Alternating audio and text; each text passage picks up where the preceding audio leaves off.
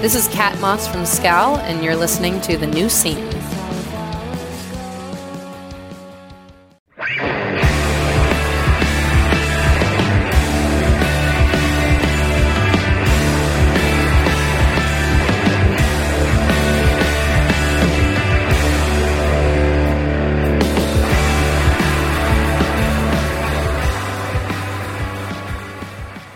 Hello, everybody, and welcome to The New Scene. I am your host, Keith, and we're back with another brand new episode. And on the show this week, we've got Nathan Gray of the Iron Roses. It's great to have Nathan back on the show. We cover everything in this conversation. He recently came out as non-binary, pansexual, and we cover that. And he talks about a lot of what he's going through now and before, just a lot of personal things that have happened to him over the years and how he overcame them. Nathan recently came out as pansexual, non-binary, so they discuss a lot of what's going on now since that announcement has been made, and a lot of what happened before. A lot has happened in Nathan's life, so there's a lot of good discussion around mental health and the things Nathan has been through and how they've worked through all of them. And of course, the Iron Roses, who have a new LP coming out this October on Iodine Recordings. It's a great conversation. It's a fun conversation, and there's a lot of good talk around mental health and those types of things, and I always like those episodes, so that conversation is coming up shortly. But first, here's how you can support The New Scene. Follow us on Instagram, Twitter, and TikTok at New Scene Pod. Shirts. We've got shirts available at our store at Deathwish Inc. Pick up a shirt. It's a great way to support the show. Reviews. Give us 5-star reviews on Apple Podcasts and Spotify. Hit that 5-star button. You can write a review on Apple Podcasts, and you can leave feedback on each episode in Spotify. Let us know how we're doing. And you can always reach me at newscenepod@iodinerecords.com. Also, don't forget to support Iodine Recordings.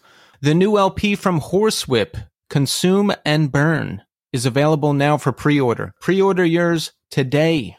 I'm really digging what I've heard so far from this band, and I can't wait to hear the record. Garrison and Orange Island are playing a gig Friday, October 6th at the Middle East Downstairs in Boston. Get your tickets before it sells out. Also, the new split 7-inch from Garrison and Orange Island, Songs from a Central Massachusetts Mill Town, is available now for pre-order. That comes out October 6th. The Iron Roses self-titled LP, that's available now for pre-order. Hey Thanks have tour dates kicking off October 19th, and one of those is with the Darling Fire. Can't wait for that show.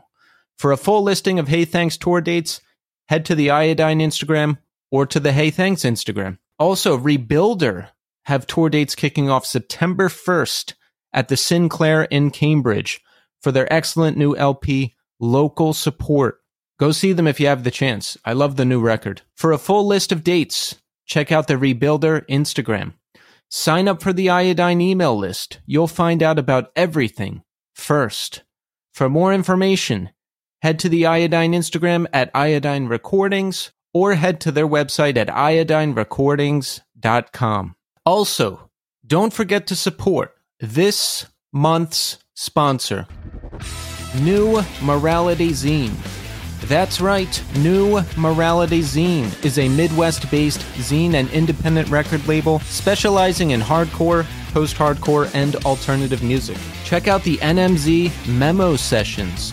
NMZ artists recorded a stripped-down version of one of their songs during lockdown, and you can hear these one-of-a-kind recordings on streaming services right now. Pre-orders are up for Curse the Knife's There's a Place I Can Rest. That's out September 8th. Vinyl and merch bundles are available. And check out the new single, Big Ol' House. The cassette repress of Wish You Were Here by Demo Division is available now. That's limited to 50 tapes. Stateside has tour dates this fall with Montclair to support their release. It's What We Do. Those kick off September 15th in San Diego. There's very limited merch from Mile End left in the NMZ web store. Grab it before it's gone. There's very limited copies of the Spithouse LP left in the NMZ web store. Also, NMZ has a second press of Far Out Hardcore, by Spaced on orange cassettes. It's really good. If you haven't heard it yet, check it out. Pick up one of those cassettes today in the NMZ web store. And speaking of the NMZ web store, get 10% off any order with the code NewScenePod. For more information, head to the NMZ Instagram at New Morality Zine or check out their website at newmoralityzine.com. All right, let's talk music recommendations. I have not been listening to a ton of stuff lately, especially new stuff. It's just one of those phases I'm in. But I did go back in time and listen to Another Language by This Will Destroy You. That's their 2014 LP. It's one of my favorites by them. If you haven't heard it before, you really should. It's an excellent, excellent record. This is the kind of record you have to put on and just get lost in. You know, it just takes you in and holds you there until it's done. My favorite track off the record is War Prayer. That ending, come on. It doesn't get any better than that. I'll add a track to the New Scene 2023 Spotify playlist. I put all of my recommendations there as well as all of our guests. So check out that playlist on Spotify. All right, so check back in with me in segment 3. I'll tell you everything that's going on with me. But right now, we are going to speak to Nathan Gray of the Iron Roses. Enjoy. The architects of misery, called down from the battle rooms on high. They picket fights for you and I, to gamble wars and set the price. But from the depths to the mountains, we struggle for our lives. The pushback is controlled by the same routine that keeps us scattered inside.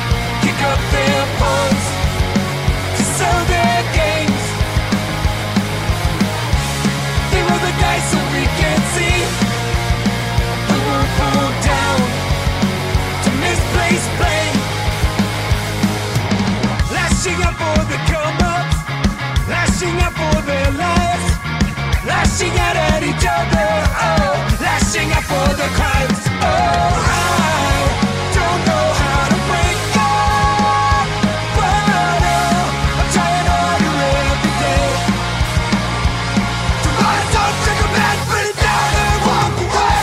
I'm still screaming for a change. All right, we are here now with Nathan Gray. Nathan, welcome back to the show. Thank you so much for having me. Yes, Nathan, it's great to have you back. You know, you were on again a few months ago for a guest host spot. Mm-hmm. Now, this is why I love you, Nathan. You were a true OG of the new scene. That's true. You were on in the early days within the first 50 episodes or so. But it's great to have you here back for an in-depth conversation. There's a lot going on. Oh, yeah. The Iron Roses have a self-titled LP coming out in October on Iodine, right? Correct. October 20th. October 20th. That's very exciting. And you know what? We're going to cover all of that, Nathan. We're going to cover everything. But first, I want to ask you, how are you doing today? I am doing okay. I am, it's been a little stressful and crazy. Just all the rollout that we're doing for the album and just in general, my life is fairly wild at the moment. So, but I'm doing good. I'm doing good. Things are going in the proper direction. I like that. What's going on in your life, Nathan? Do you want to talk about it or not? Well, I mean, there's a lot going on in my life, and most of it is fairly public at the moment. And that is, coming out as non-binary and pansexual and all of that, has been a adjustment for some. And, a lot of my good friends, I mean, there's no issue there, but I think within my family and things of that nature. It's been a hard, I don't know how to put it. It's just been difficult. I think when you come into your happiness and you realize who you are and what you want out of life, a lot of times it's very difficult for others who have a different viewpoint of you that makes them feel comfortable. And at the end of the day, you have to do a lot of, well, I'm not really fucking concerned about your comfort. I'm worried about mine, So people don't love that. So it is what it is. Yeah, it can be difficult. I've had members of my family come out and we dealt with that. But I've also thought like, wow, well, like what if my parent came out, or what if a sibling came out, or how would I feel about that? And what would I do? And what would I think and all of that? So yes, as you're stating, I imagine within the family structure, there is stuff to deal with. Yeah, without a doubt. But we're getting through it? Yeah. I mean, it's one of those things where you get through it regardless of whether anybody's cool with it or not. You know what I mean? You get to a point where it's like, okay, well, you've had enough time to figure it out. If you haven't figured it out, I'm just going to keep being me and we're going to deal with it, Yeah, because you have to be you. Yeah. You can't change who you are. Yeah, I don't have a lot of time for that shit. So we're running out of time. Yes. So it's good I'm glad. Yeah, I've seen a change in you. I've seen the announcements on social media, so I'm happy that you're coming into more of who you are. And I want to talk about that some, if we can. Oh, absolutely. We can talk about anything. Yeah, because I've seen you say on social media, you had been going in and out of closets for most of your life. And I'm curious about that. Now, dating back to, I'm talking like late 90s when I first got into this music and everything, in teenage hardcore knitting circles, you would be a topic of discussion. Like, is he gay? Yeah. Is he not gay? What's going on? And even in more recent times, I've spoken to people and they've asked me, like, did you ask him? Do you know what's going on? And I say, no, like we didn't talk about that particular subject at that time. But now we are. I'm curious. Yeah, here we are. But I'm curious about your journey and kind of how you came to where you are now, because I think talking about it, and I think people hearing about it would help them if they're going through the same thing. Yeah, absolutely. And that's why I love talking about it, because I feel like it gets very confusing. It's difficult. And when other people can hear you telling your story, it makes their story just a little bit easier. But it's funny because Becky, who also sings in the Iron Roses, was saying the same thing about like mid to late 90s, like hardcore circles and like message boards and stuff, always having those questions.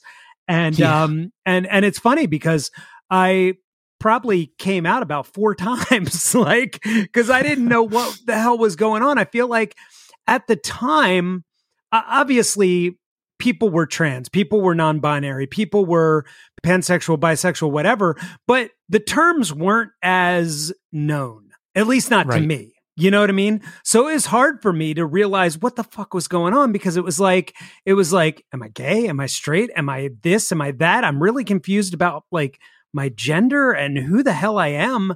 And so it came out in these ways where like 1 second I'm like, I'm gay. No, wait a minute.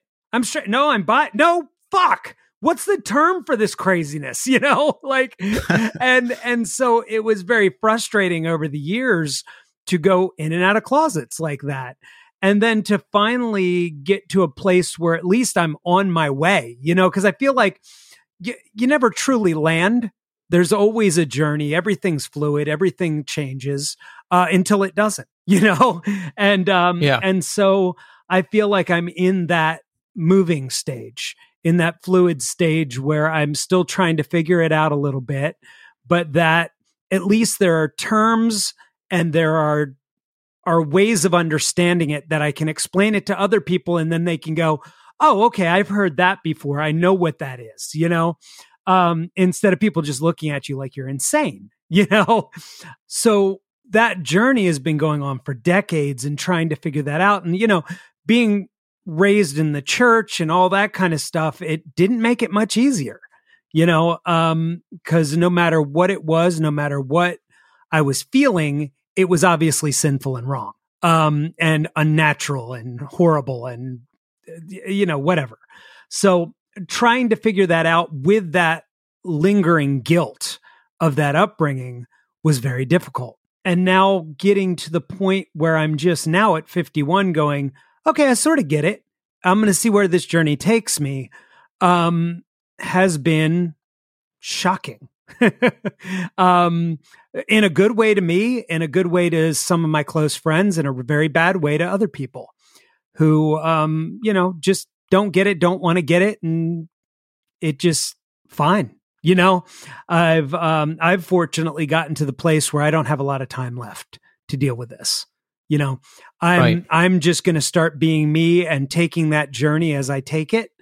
And it's going to get weirder and wilder and crazier and more wonderful and more happy. And I'm just going to go there. And if everybody wants to jump off, jump off. It's not your train ride. Exactly. I find the older I get, the less I care about outside opinions, right? Yeah. Mm-hmm. Because they don't matter. Well, in most cases, they don't matter. Like, my life used to be governed by imagined outside opinions of people that I don't even know. Right. Yeah. But I realize now, hey, these people that you're imagining are going to look down on you for this. Or are they going to be there to help you when you need to move? Or are they going to lend you money when you're down financially? Are they going to visit you in the hospital when you're injured? No, they're not there. They don't exist. They don't care. Your friends are your friends. Mm-hmm. The people who care are the people who care. And that's it. Yeah. And I've even found that even within close relationships, there are times where it's like, well, your opinion doesn't matter as well. You don't get to have an opinion on someone's existence. I mean, you can, but we don't get to hang out at that point. I'm done. Like, go have an opinion somewhere else about it. It's not your life. Exactly. And it's not as cut and dry now as it was back in the day. Talking about the late 90s again, it's like, are you gay or straight? Yeah. Are you lesbian or straight? Mm-hmm. And that's it. Yeah. But now there's a lot more identifications. There's all kinds of different definitions now. It's just based on the specific person and how they define it. Yeah. And it's about being able to set your own boundaries for respect from others and to understand the world around you, to understand yourself and to understand who is going to love you where you're at. And so it's sort of awesome. Like, it's very confusing for some, and it's very amazing for those of us who have grown up so fucking confused all the time on where we were. And now it's like, oh, there are terms for this. Oh, this is a thing. Like, I'm not just weird. This is like a thing. Cool. All right. There's other people like this. Awesome. How have things changed for you since discovering more about yourself? I think in many ways, the only thing that's changed for me is the amount of time I spend on the couch in deep depression. And so we're hoping it's less. Oh, yeah, less. Sorry, I wasn't specific. Yes, it's much less. Okay, now. Good. Yeah. So I should have been more specific there. It has made me much happier. And it's funny because, like, life is never like, oh, depression's over and I'm fine. But when you are in a better place mentally, emotionally, with who you are, it makes those low times so much easier to get through. Like, I don't find myself just wiped out for like a whole week. It might be for a day, it might be for a few hours, but like overall, I'm happy, because I'm on the journey that I want to be on, as opposed to someone else's journey that they think I should be on. So it makes it much easier. How did you feel restrained before? You mentioned someone else's journey. Is it just society? Is it family? Is it all of that? All of the above. I think that, number one, I had to get through something that I don't remember if I talked about it on this show before, but I have in the past 5 years talked about the sexual abuse that I dealt with in the church. And there was a lot of confusion in that too. I had to get through that and get to a place where I could forgive myself and heal myself before I could get to this part. You know what I mean? It's been such a crazy, wild journey getting through all these different traumatic experiences and things going on recently I did a post where I burnt an old picture of me at 13, because I was hanging on to it. I was hanging on to this vision of this 13-year-old who had been horribly wounded in the church, who had been abused and taken advantage of. And it's funny because I'm talking about it now, and normally by now I'd be in tears talking about this, but I'm not, because I got to this point where I was trying to save that kid. You know what I mean? Like, it was years and years and years of trying to save this child inside me. And finally, I got to a point where I had to let him go. And I had to realize that I was taking up so much time in my present and risking my future by dealing with this thing in the past that I needed to get through to move forward. And that's where I am now. I burnt that picture and I did a thing of it online, which is sort of like a little ritual you go through, you know what I mean? To go, that's it, Yes. And that was literally it. It doesn't come up in my head anymore. It's not a thing that I deal with. It was, obviously a thing I dealt with all my life until probably about 5 or 6 years ago when I started going, I need to deal with this. And it was a rough road for like 5-6 years until now. And now that I've gotten into becoming who I am and I've gotten through, really going through what had happened, I feel great. I love that. And yes, it's got to be so empowering to take control back and be able to talk about it or just deal with it without breaking down, right? But that's part of the process. You're in the process of letting go until you can do it. Yes. And it's not like you only have to do it once. There's things I let go of every day. I was thinking about your situation. Now, what I went through is not the same at all, so I'm not gonna make that comparison, but I went through something where I'm part of an organization, right? An organization that's supposed to be dedicated to making you feel better, right? Mm-hmm. It's supposed to be a supportive place. Right. And I went through some bad things there, and I was made to feel unwelcome. It was a concerted effort to, make me feel bad and unwelcome. And I had a lot of anger and a lot of fear and a lot of things tied into that, right? And it took me a long time to even be okay with it, and it'll take me even longer to fully let go of it. So thinking about your situation, right? Mm-hmm. The church is supposed to be a bastion of hope, a place of, what's the word I'm looking for? A place of refuge, right? Mm-hmm. So to be betrayed by that, is just, of course it would take decades to process and come to terms with. Yeah. You're thinking of some place that you consider a safe place, and then it becomes very unsafe for you. It's hard to deal with. It's hard to, and honestly, like keeping it inside and burying that with all the other things that like I was trying to hide from myself and everyone else was just, it came to a boiling point, where I was just depressed and or just angry all the time. One of the things that I tell people is like, there's a point where I would see people smiling and be like, what the fuck are they smiling about? Like, it'd make me angry. Right. You know what I mean? Right. And that you're through that when you see people smiling, and it doesn't matter what the fuck they're smiling about. You're just stoked they're happy, and that's fortunately where I'm at now. And it's weird looking back at that I was so troubled and so pent up inside that like just watching other people be happy, no matter what it was for, made me angry.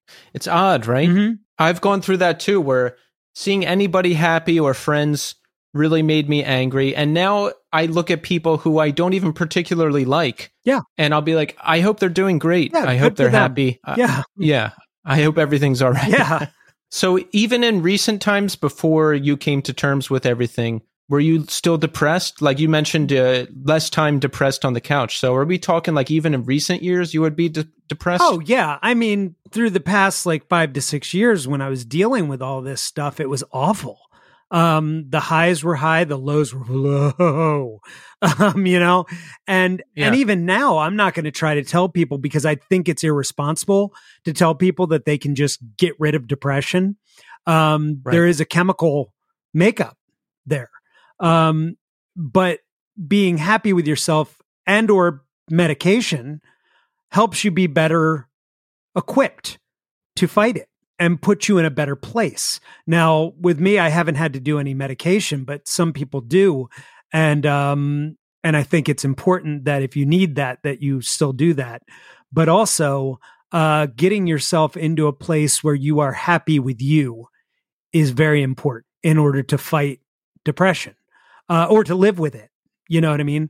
So I would just say, like I said, I spend much less time buried in it and much more time struggling with it, which I prefer, to be able to be in a place where it's like, oh, I feel it, I'm going to fight it, and instead of just going, here it comes, fuck it, I just want to die, Right. So, yeah, I would say that's way better. 100%. Yeah. The human brain is an odd and powerful thing. It's us, right? It's just us with our thoughts and ourself. And you would think that we know ourselves better than anybody and can just be like, oh, it's this, let me work through this, let me come to terms with this. But it just doesn't work like that. No. Like, for example, I was an addict for many years, and I really struggled with self-hatred and depression and things that happened to me when I was younger. And it took years and years of recovery community and seeing a psychologist on again, off again for years to even begin to understand any of what was going on with me. So it's not like you can just sit there and will happiness into existence. Like for me, it took a lot of help. Yeah. And what about for you? I mean, how did you work through everything? Well, I think it's important what you said for people to hear is how difficult it is. Because unfortunately, a lot of times people that struggle with depression, they see other people on like Instagram or somewhere else just doing these quick fix videos, oh, all I had to do was this. No, fuck you. No, you didn't. Like that did not happen. There is no quick fix for depression. There is no quick fix for mental illness. There is no quick fix for mental health. It is all very personal. Sometimes you need counseling. Sometimes you need outside help. Sometimes you need medication. Sometimes there are some things that you can get through on your own. And fortunately for me, I was able to get through, well, I don't want to say alone, because I had friends, I had people that helped me through those things and loved me through them.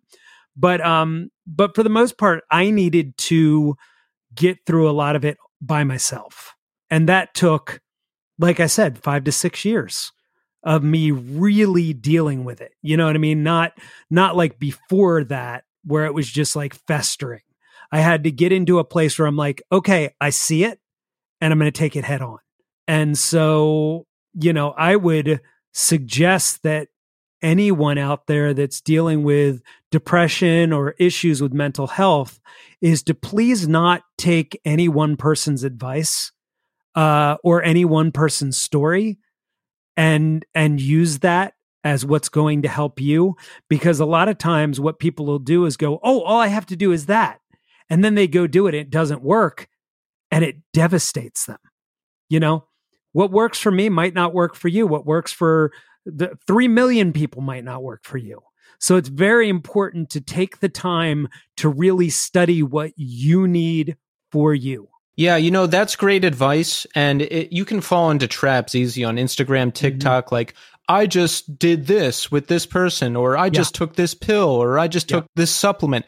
No, it's not an easy fix. In my own personal journey, I tried illegal drugs, then legal drugs, then illegal drugs again, then psychiatry, then 12-step, then 12-step plus psychiatry. It took a very long time to get to where I am today. It sounds like it took you a lot of soul searching to find out where you are. So that's great advice.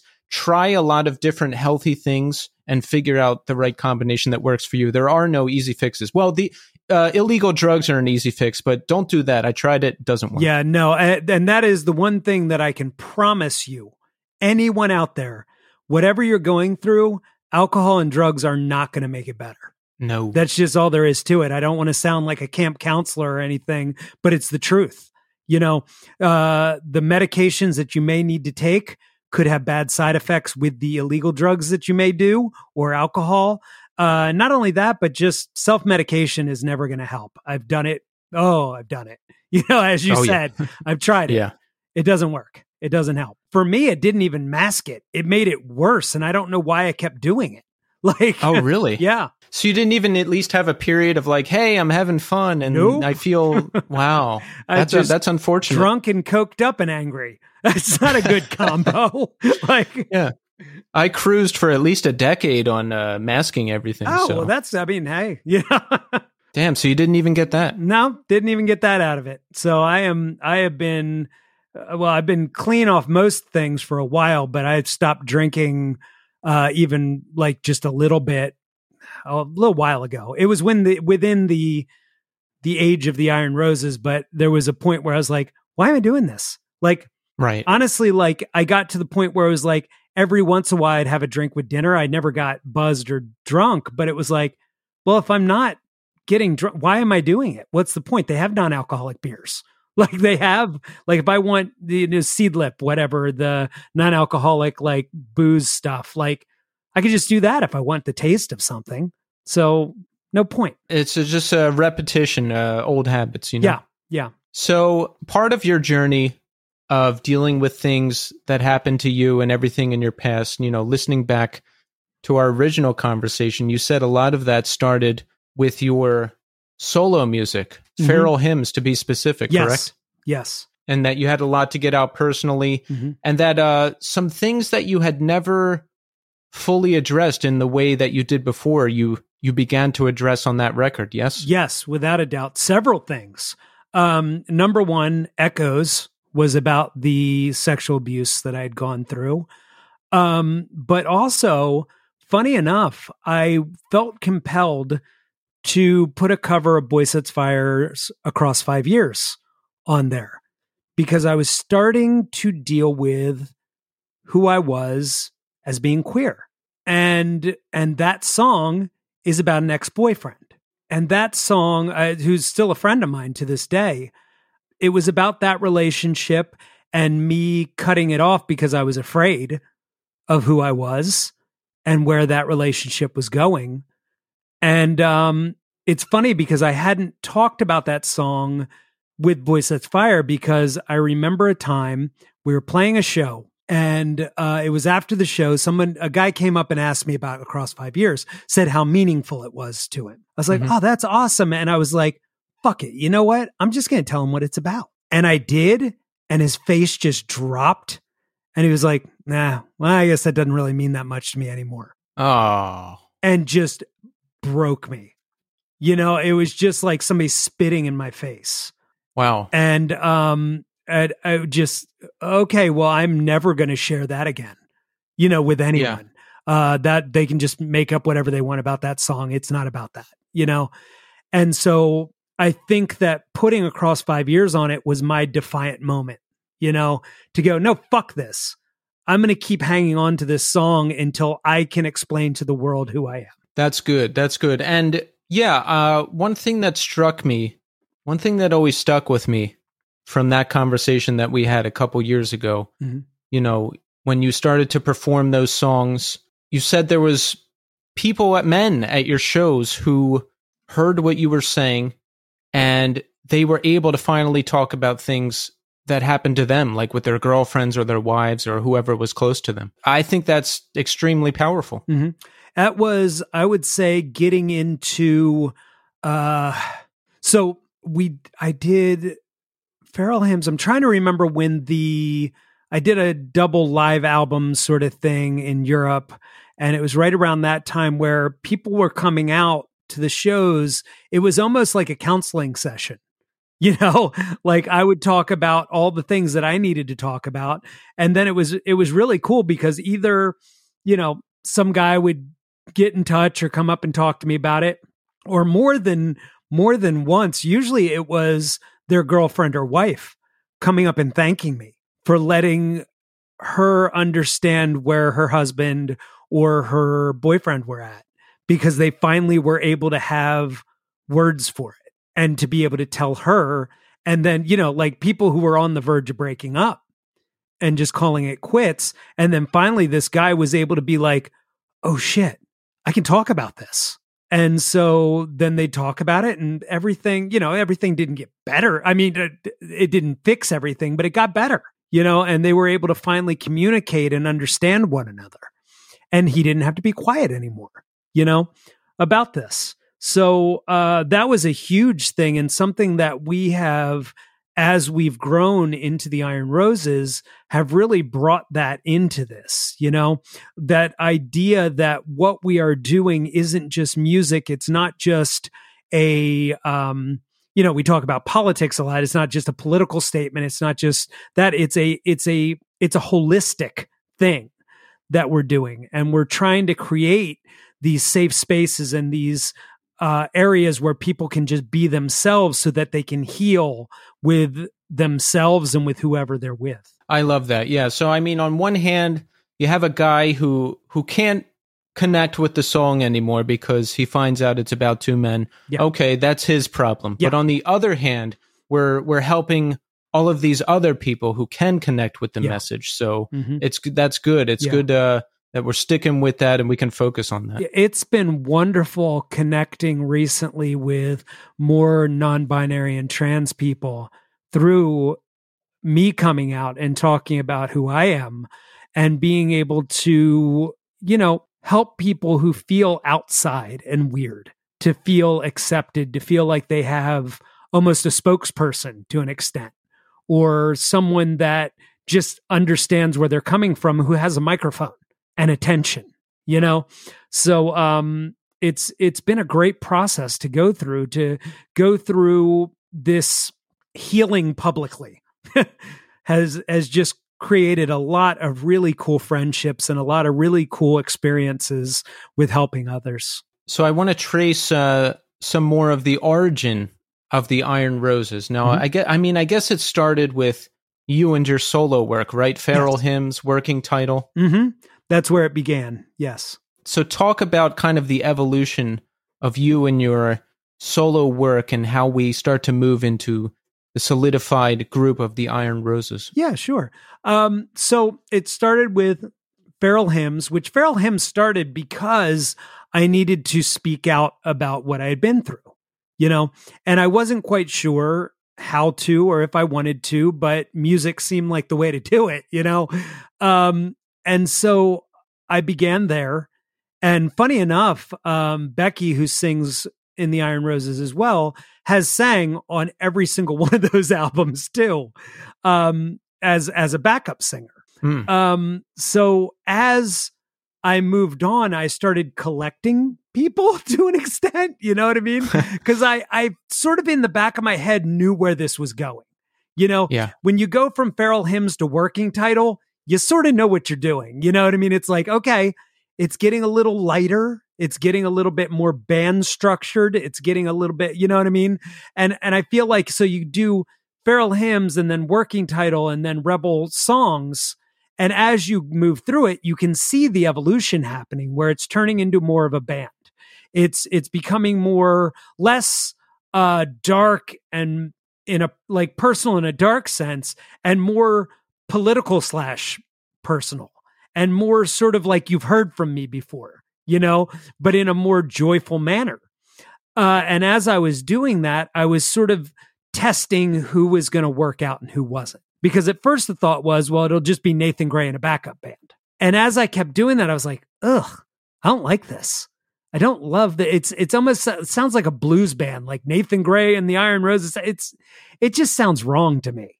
And I honestly, I think that part of my healing was part of letting go of some ego and realizing that I didn't really want to be front and center as much.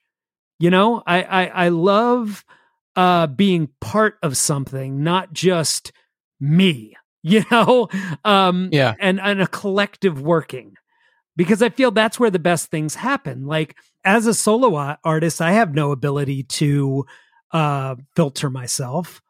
You know, it just sort of like, let's throw this at the wall and see what happens. But with a band and people who are autonomous and have their own part in that band, we check each other. You know, there's a check and balances for songs, for lyrics, for ways we behave, for ways we release things and do things.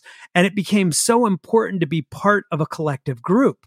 So going through that where, you know, Rebel Songs was basically just me, my friend Jed, and my friend Gene wrote everything and then tried to record it. And when we did that, obviously Becky came to the studio and did backup vocals, but also at that same time, Phil, who plays guitar in the Iron Roses now, it's funny because we joke about how we collect people, because it's like you come in to do like a cameo part and we grab you. You know, it's like, oh, you're ours now. Like you live here now. So Phil came in to just do a few rapping parts because I had learned of him as a hip hop artist. And I loved what he did. And Rebel Songs was delving into sort of hip hop and reggae stuff. And I was like, well, I should bring someone in who knows what they're doing. And not only that, but I needed to test my own shit against him. You know, like with Radio Silence and Look Alive and stuff like that. Like I had to look at Phil and go, please don't let me sound stupid. Like I'm going to be doing a little rapping here, and I need you to make sure if this sounds dumb, tell me not to do it, you know, because you know what you're talking about. And Right. And he gave me the okay. He said, no, this is good. You're doing it good. It's in your own way. It doesn't sound like you're mimicking or copying. You're doing it in the way you would do it, and it sounds great. So that was great. And it was funny because I think I even remember like having Phil there and looking across at the table and Becky sort of giving me that look where it was like, yeah, he's not going anywhere. Like, I was like, so do you play guitar? And he did. So we captured Phil. And so it was like, at that point, then it was like, okay, it's me, Becky, and Phil. We're doing this. And oh, sorry. Actually, a little bit further back with Working Title, I had brought Michael into the band who plays bass now. So this is how clusterfucky and crazy it is, because it was all these different members at all different times, and certain ones stuck and certain ones didn't. So I'm only going to talk really about the ones who stuck, you know? But I remember Michael is the only person in this band that probably didn't come from like a hardcore and punk background necessarily. Like, he was a Boy Sets Fire fan. And when he heard I was looking for a bass player, I think his brother sent him the post and he wanted to try out for it. And it was him and one other guy that was trying out for bass. And, he came in and played with the band that I had at the time. And honestly, I wasn't completely fixed on him. I was sort of like, I think the other guy's going to work out better. Right. As luck would have it, the other guy was like, I can't really tour. Well, that fixes that, you know? And so Michael came in, and it was the best mistake I've ever made in my life. You know what I mean? Like, it was one of those things where like Becky and Phil were obvious. Like, it was like, those are obvious people that are going to be here. I didn't know Michael from shit. Like, and I had no idea. Like, he came in with the goofiest ass looking bass. I was like, oh God, no, I can't. Like, the aesthetics of it were like, oh, he loves Tool and like all this tech metal stuff. Ugh. Like, this isn't going to work. And as I got to know Michael, though, and as he started being able to bring what he does to our style of music, I am so glad I did not fuck up and tell him no. Like, he is perfect for this band. And you'll hear it on this album, like the bass lines that he comes up with. Like, I listen to that album, just go, oh, I'm so glad I didn't fuck that up. Like, and he's the sweetest human being in the world. Love him to death. Yeah, it's interesting. There's a lot of preconceived notions in music, right? Like, I was thinking about this earlier today. It's very like, oh, they have the wrong look, or, oh, they did this thing the one time, or, oh, I don't know them that well. And now that I'm involved again with playing, and now that I'm talking to a lot of musicians, it's great when you break through those. And I do it too, but it's like when you break through those preconceived notions and you get to the root of the playing and the people that you're with, and it's just really hitting and it's really connecting. It's a really great thing. Yeah. And then so with drummers, it was actually one of those things where it was just who was available, because we had Jake, my friend Jake, was playing for us. And he just, he got in a relationship, he got a house, he just couldn't do it anymore. And then same with David, who played on the last Iron Roses album. He played on the album, but then he couldn't tour or anything. So we got very fortunate to find Steve, who plays with us now, who can actually tour and commit to what we're doing. And he's great. He's the baby of the band. But then Pedro, God, we went through so many guitars. But so me and Becky and one of the guitarists we had at the time played an acoustic set with Amberetta and in Philly, and Pedro was playing with Amberetta. And it was one of those things where I didn't notice at all, but Becky had her eye on him and jumped into his DMs and just sort of started talking to him. And she's cracking up and blushing right now. She's sitting here like, what the fuck are you saying to people? You did though. So she got into his DMs, slid into his DMs. Got to. And started talking to him. And then, when the other guitarist we had it was obvious it wasn't going to work out. We're like, so you want to try this? And Pedro came in and it was just like, there it is. There's the missing link. We've been trying to look for the people who are in, and it is me, Becky, Michael, Phil, Steve, and Pedro are it. Like, I couldn't imagine anyone else in this band. I love it. Yeah, it's really hard to find a solid lineup, like the band I'm in now, 3 out of 5 of them, well, they were all based in Florida. And then 2 guys from New York ended up being the rhythm section for this band that's now split between Atlanta and Florida. It can be really hard to find the people. And it sounds like it was for you to some degree. And even now, and it's only because everyone's so committed. So Becky and I live in Elkton, Maryland. Phil lives in Cincinnati, Ohio. Steve lives in northern New Jersey, and Pedro lives in Richmond, Virginia. So wow. It's still crazy, but because everyone's so committed to what we're doing, it makes it easy, and it takes a lot of driving. It takes a lot of working, but we make it work. And we've made, after this album that we just recorded, we literally sat down, we created an LLC with this band, and we made a commitment to each other that we were going to do 2 years after this album releases in October to see where it goes. We're going to be all in. We're going to do everything we can to make this move forward.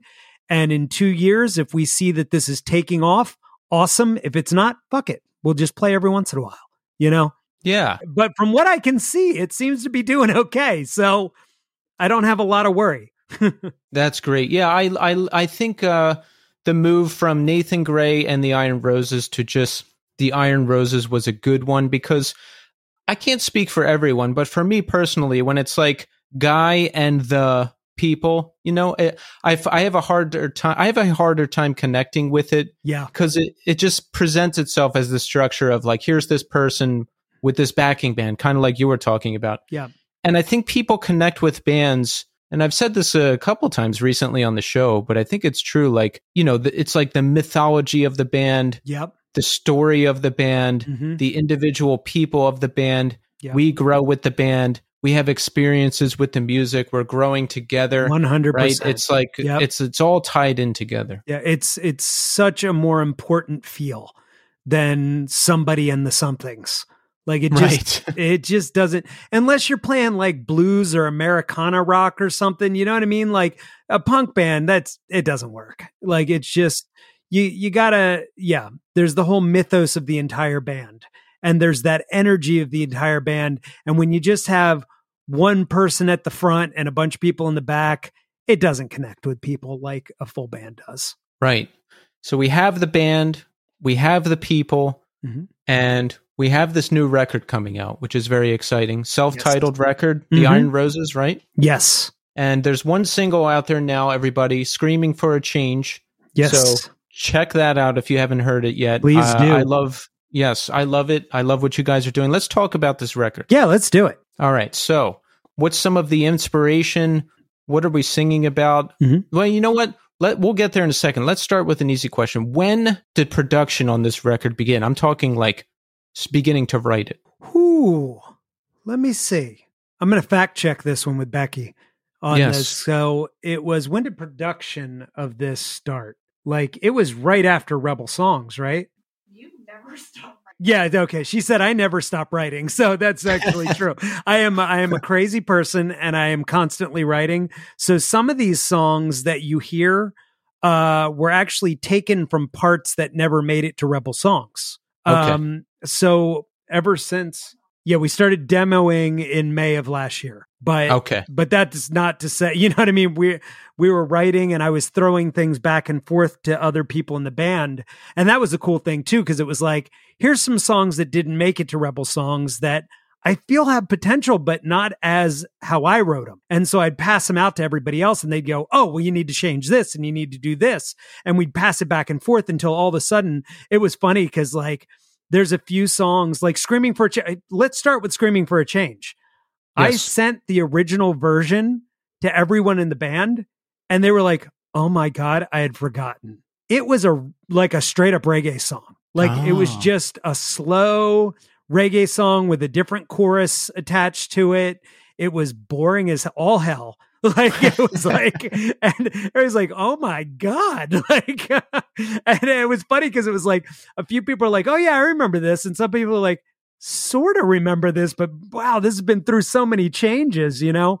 But it's, that's when we started doing everything. I think May would probably have been when we were like, okay, seriously, we're working. And how's it work? Do we just send the tracks around to each other and everybody adds their thing on top of it? Yeah. So it's sort of a combination thing, which I'm stoked to get into again for the next album. But it's so we all write something, you know what I mean? Like whether it's a full song or it's just a part, then that all goes into, not GarageBand, Logic, like whatever anyone's using, goes into the online pit where we mess with it until it's almost there. Then we schedule in-person practices with them. So you get them to where they're almost there, good enough, and then you get in a room and you play them and really suss them out. And then, and that's how we did this whole album. I look forward to doing a little bit more in person next time, because that's when we really made some cool changes and differences to songs.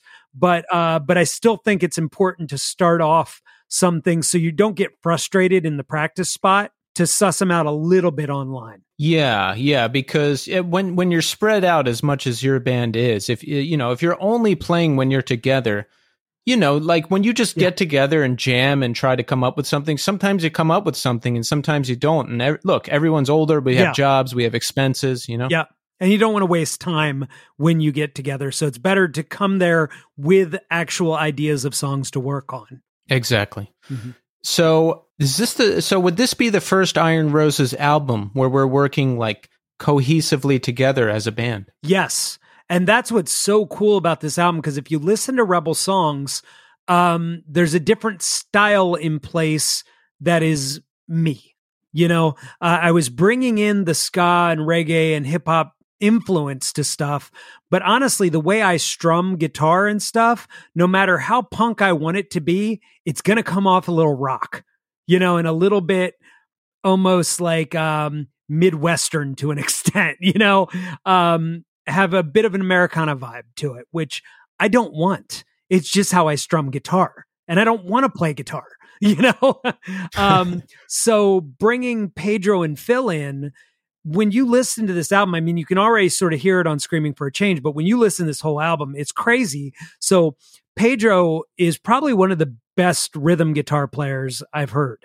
He's just very steady. He's got a very down picking Ramonesy feel to what he plays, which is what we needed, is to punk it up a little bit. And then Phil brings in this crazy, like almost metal thing to stuff where it's like these discordant leads and things that you wouldn't normally hear in what we do that makes it so much more valuable, the song, and so much more original. So being able to bring those things together, having Phil and Pedro together in the guitar section, and then to have Michael, who is just wild on bass. The only thing that I can relate it to is maybe Rancid, Matt Freeman. You know what I mean? That really busy, but it works because you can hear people who are real busy and it's like, Jesus, calm it down. You know, Yeah. but with him, it's like, it's so natural and it's so flowing and it works so well with what we do, but makes it original. Like with Hot Water Music. Like, Yes. their bass player is the busiest bass player in the world, but it works. You know what I mean? It brings originality to what they do. And Yes. so I am glad that we have that now in what we do. It's not just like a guitarist playing bass, you know? Yeah, that's great because I'm playing bass in the band I'm in now. And listen, when it comes to bass, there's a good busy and a bad busy. I think there's no in between. So if you have that good busy, that's the place to be. Oh, it's so good. I love it. So was it an adjustment at all, like working with the band now? Because I guess before maybe you were writing a lot of stuff. Is it hard to let go of some of the control? It was very difficult to let go until I started to let go and saw what came from it. You know what I mean? Like, it was like, oh, I don't want to let go of this. This is mine. This is my thing. And then as I slowly let go, it's like, oh shit, they got it. And honestly, it took getting this team now.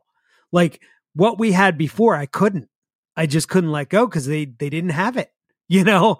And with this team, I could just go, fuck it, you know, and just, it's great. You know, everybody has their own part to play in this and brings something new and original to it. You know, like I said, we've got, Pedro and Phil doing guitar. We've got Michael doing bass, and then Becky brings in, I mean, you hear it in Screaming for a Change, but you'll definitely hear it even more on the rest of the album where we're both singing. It's like a duet going on throughout this whole album. And she's doing the harmonies and I'm doing the melodies, but no one's necessarily the front of it. They just intertwine. We were talking about it yesterday and I was like, it's almost like Alkaline Trio. You know what I mean? Like, there's no lead there. It's not that Matt or Dan are really the lead. They switch off leads sometimes, but really they're both singers. They're both the singers for that band. And that's how it works with us. And it's just so cool to do something original and not just do something because I want to do it, you know, to be able to stand back and be very proud of what we've all done and what we've all contributed to this collective awesomeness. I like that. And that's the thing with working with a band. You know, it can be difficult and there's a lot of personalities and dynamics and all of that, but the results that you can get with the right people are unlike anything else because everybody brings their own flavor. And if we have all the right flavors, we have an incredible dish. Yeah. I just feel so connected to this now. And you can tell it in like how people are receiving it too.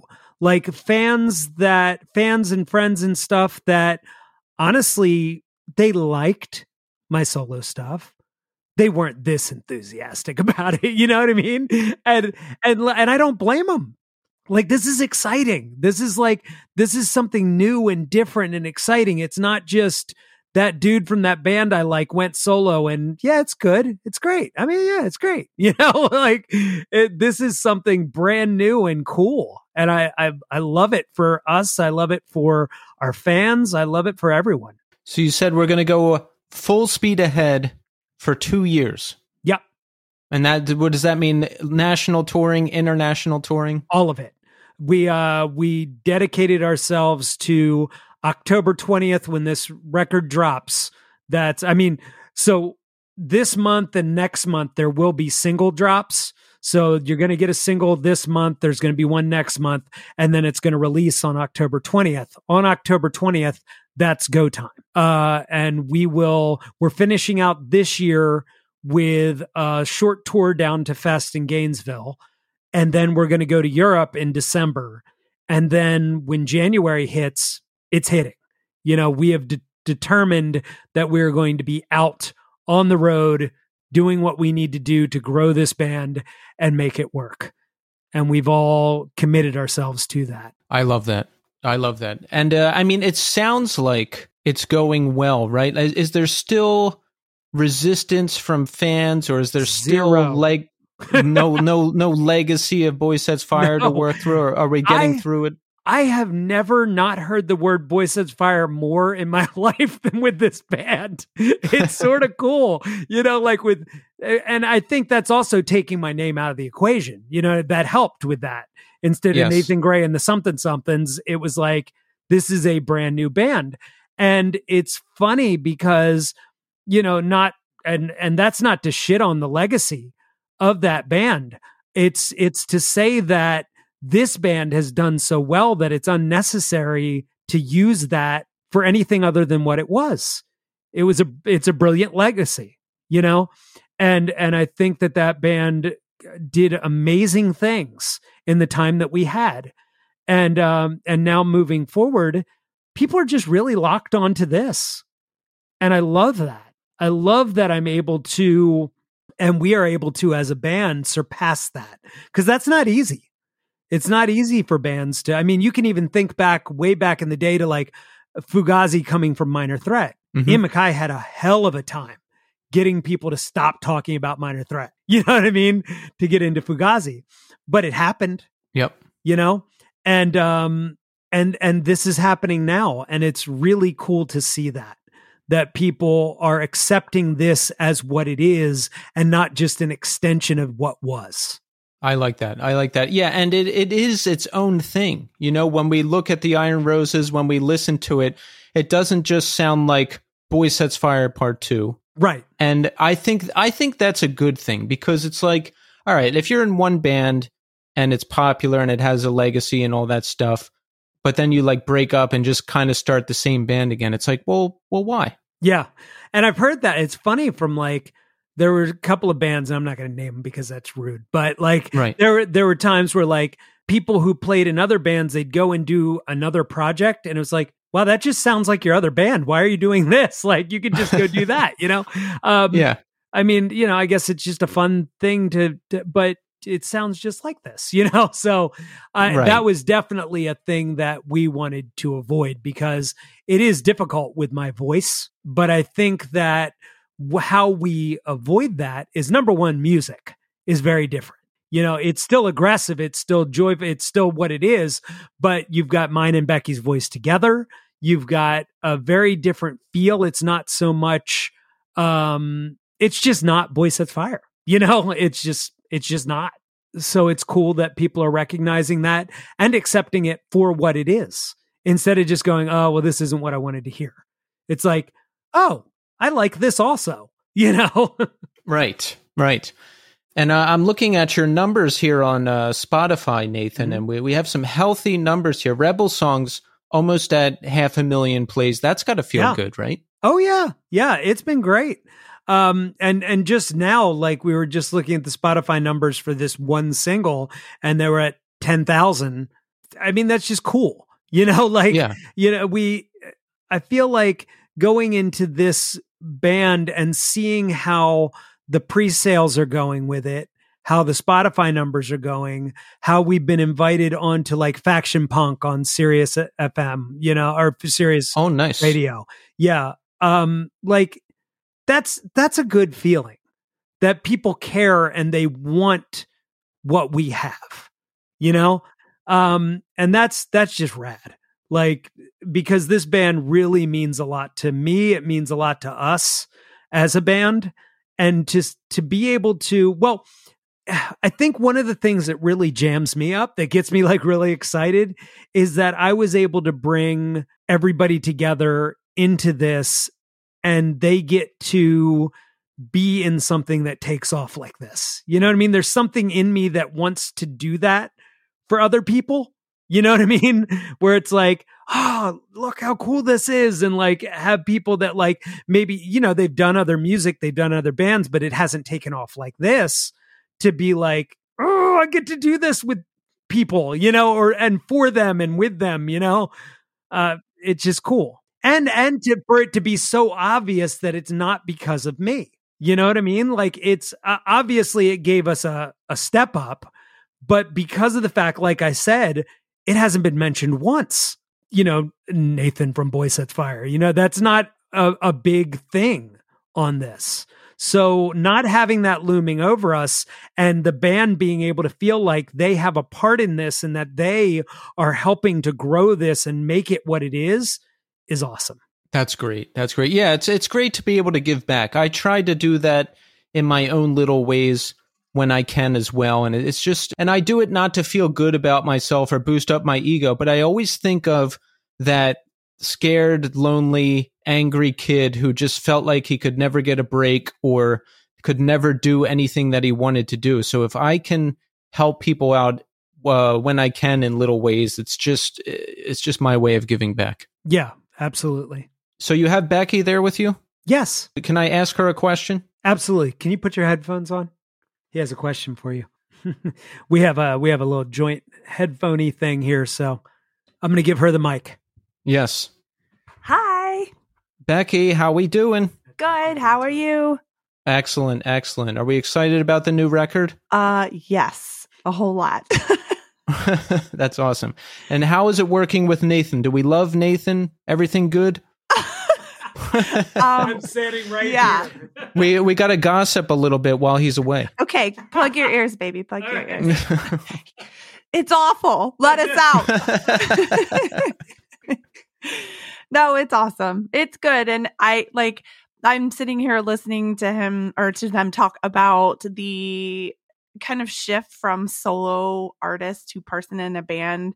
And for me, it's been fun to watch that firsthand. I was kind of laughing a little bit when they were talking about letting go of control because I know that was a big deal for them. But I think so much flourished when that happened and when they could let go a little bit. And it's just been awesome to kind of see this thing take flight as a group of 6 individuals who have different, you know, stories and different places in life and different social and, you know, sexual backgrounds or sexual identities or whatever that may be. It's pretty cool to see the story get written from a book that has many different authors. So it's been good. So wait, do you live with Nathan?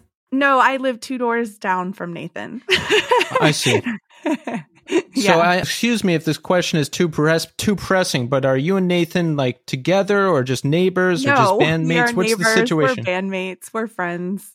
Neighbors, bandmates, and friends. Got it. It was a personal ass question, wasn't it? We're digging deep here today, everybody. Yeah.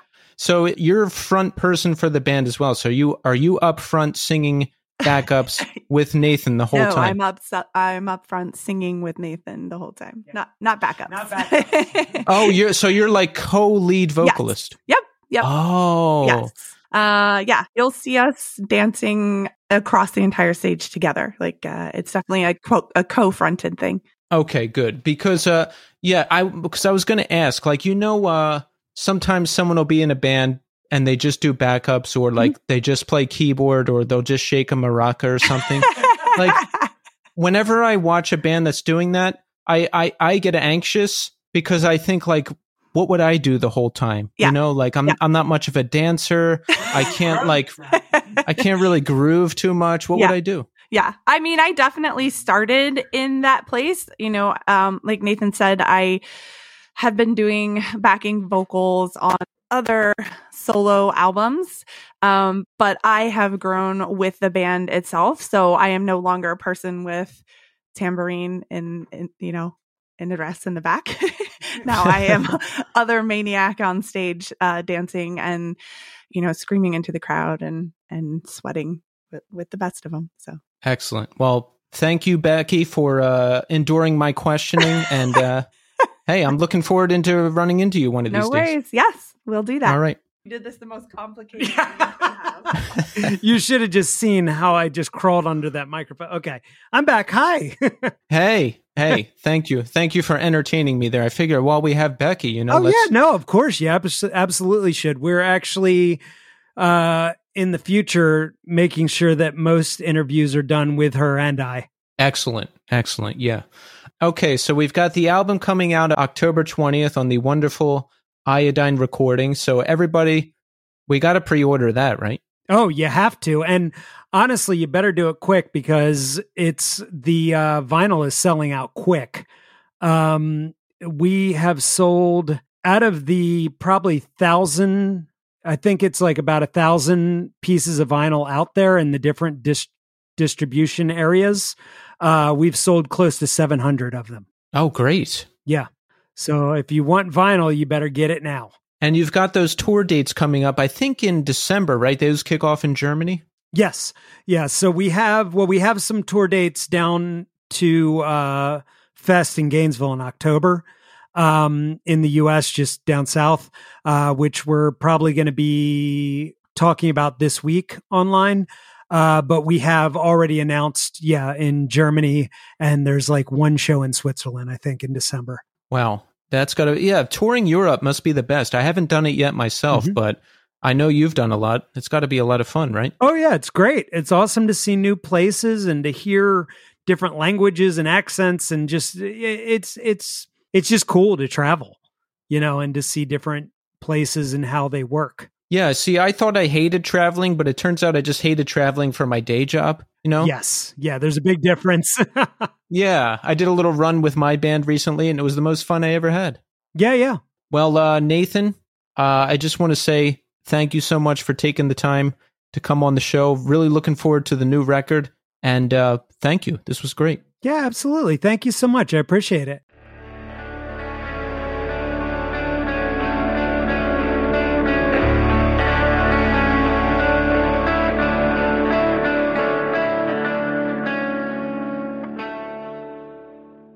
And there you have it, Nathan Gray, with a special guest cameo appearance from Becky Fontaine. That was a great conversation. Always happy to have Nathan on the show.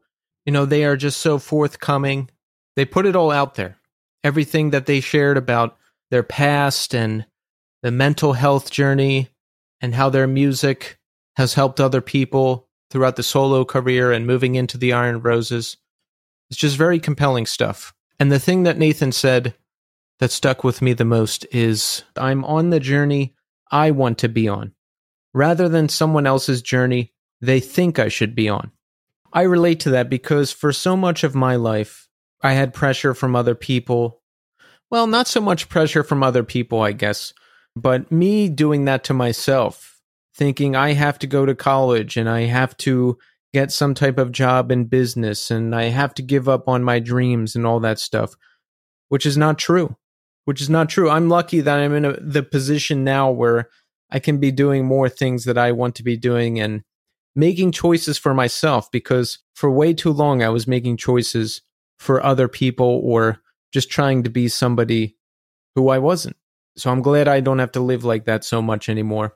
But great conversation from Nathan. Really happy to have you back on the show. So thank you, Nathan. So let's check in, huh? How are we doing? Well, I'm doing okay. Listen, there's nothing going on. It's been a quiet weekend. Just a lot of sitting around. A lot more gaming, which I'm actually taking a break from tonight because I'm a little burnt out. But there's just not a lot going on. I'm working on the podcast, working on music in various bands. That's my focus right now. And again, looking forward to the end of summer and the beginning of fall. So since there's nothing going on, let's check in and read some listener feedback.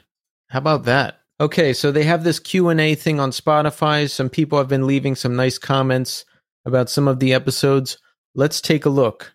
Episode 184, Dave Neesmith of Bats and Mice and Sleepy Time Trio. Jeff Muckensturm says, this was an incredible interview. So great and inspiring. Thank you. No, Jeff, thank you. I'm glad you enjoyed it. All right, episode 180, Ray Gun Bush of Chat Pile. Tanner Green says, Ray is the man. That's right. Ray is the man. And it was awesome talking to him. Really liked that episode. Episode 171, Cat L of FOM. Darth Maz says, Cat is genuine and FOM is just a straight fire of a band. Sucks they are ending, but I'm glad I got to photograph them and see them a few times before its end. If you slept on them, you're shit out of luck. It's true. Great band, great person, great episode. And finally, episode 166, Sergey Lubkov of Sam I Am and Ways Away. Tim Baker says, thoroughly enjoyed this interview with Sergey. Sam I Am has been my favorite band for 30 years. Sergey is a great guy, great questions, and nice pacing. I was engaged the whole time. Thank you, Tim. I love to hear that. I love to hear that. Pacing compliments and good question compliments are my heroine. I love them. Speaking of, I heard from Nigel, who wrote to me about the recent episode with Marshall Gallagher from Teenage Wrist. Nigel says, you asked all the right questions. Superb job. Subbed on YouTube. Keep up the good work. Thank you, Nigel. I've heard that more than once, that I ask good questions or that I ask the right questions. And it's one of my favorite compliments to get. So I'm going to keep doing it. So thank you, everyone who's listening. Thank you, everyone who's written to me. You know, our audience has grown a lot. Our listenership has grown a lot over this year. So I just want to say thank you to everybody for giving me the motivation to keep going. It's a lot of fun, and I like doing it. So that's it this week. I'm back next week with a new episode and a new guest. So thanks, everybody, for listening. And until next time.